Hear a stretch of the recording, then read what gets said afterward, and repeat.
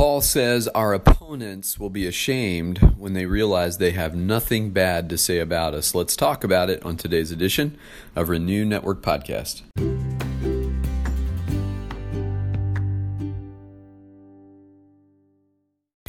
Good morning, my friends. We are still studying in Titus chapter 2. Today we're looking at verses 6 through 8.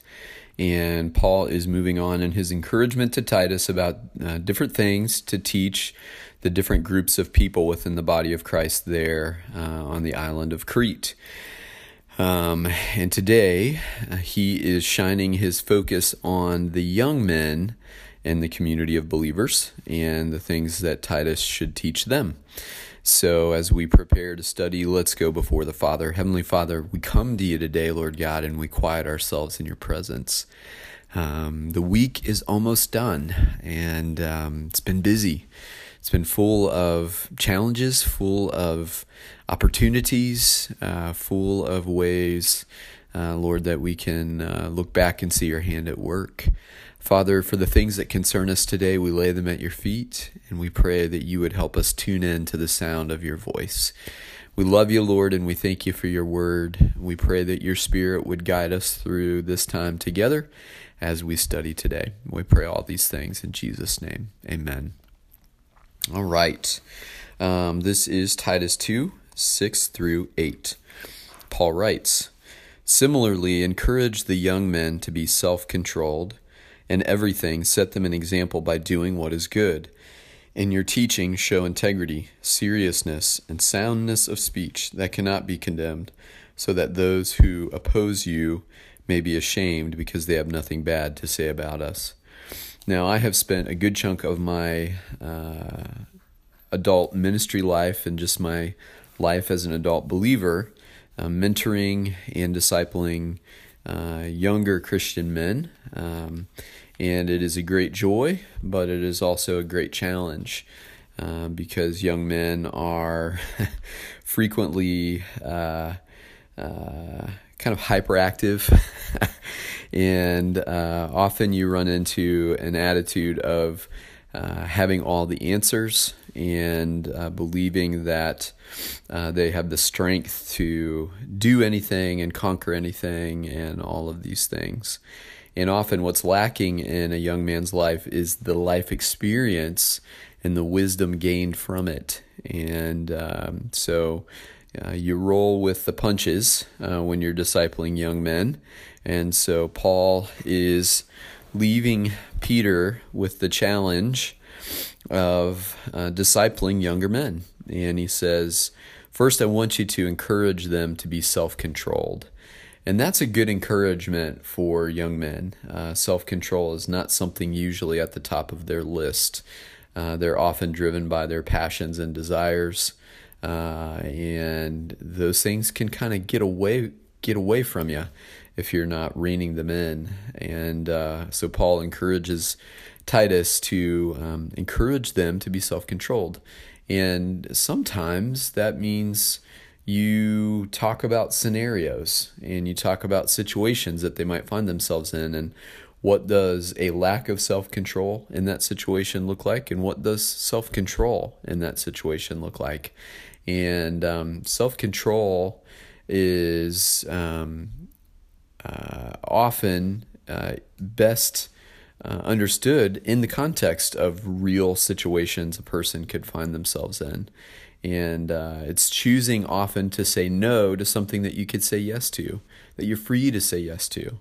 It's choosing to temper a choice rather than just going all in head first without thinking about it. And so that's a great encouragement for Titus.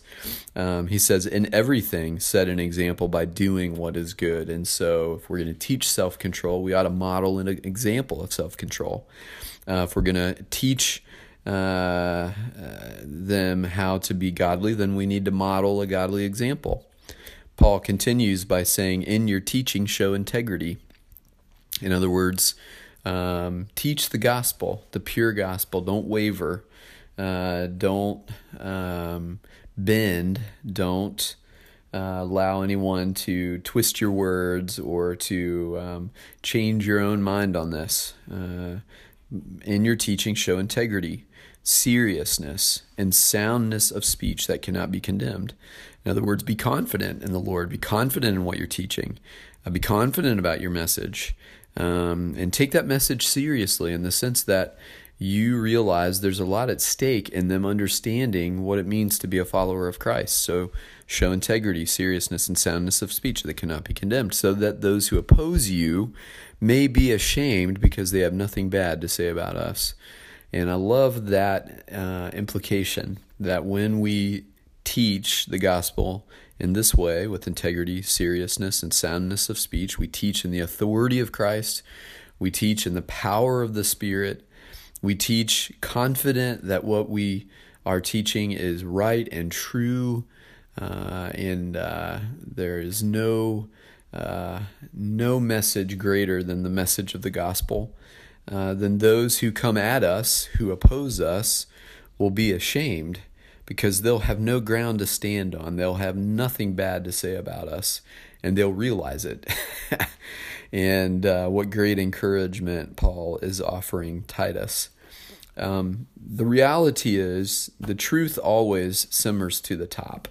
And anytime you're facing opposition from another person in the workplace or in your life somewhere, the truth will always simmer to the top. If you are steady and you are set on your course, and you do not waver, and you do not open the door to a lack of integrity or character, then those who oppose you, all they will have are empty accusations, and they will not have any true ground to stand on. And the truth of your behavior, the truth of your integrity, the course of action that you have stayed with will be revealed to be what it is.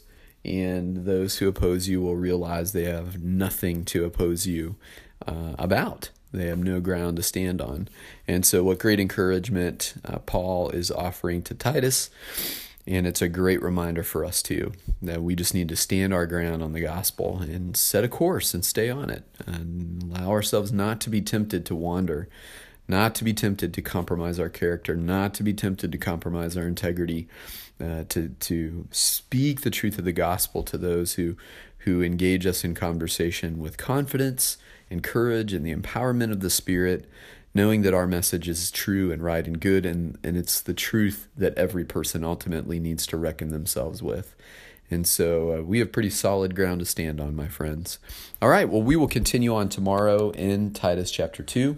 Thanks for listening today, and may God bless you.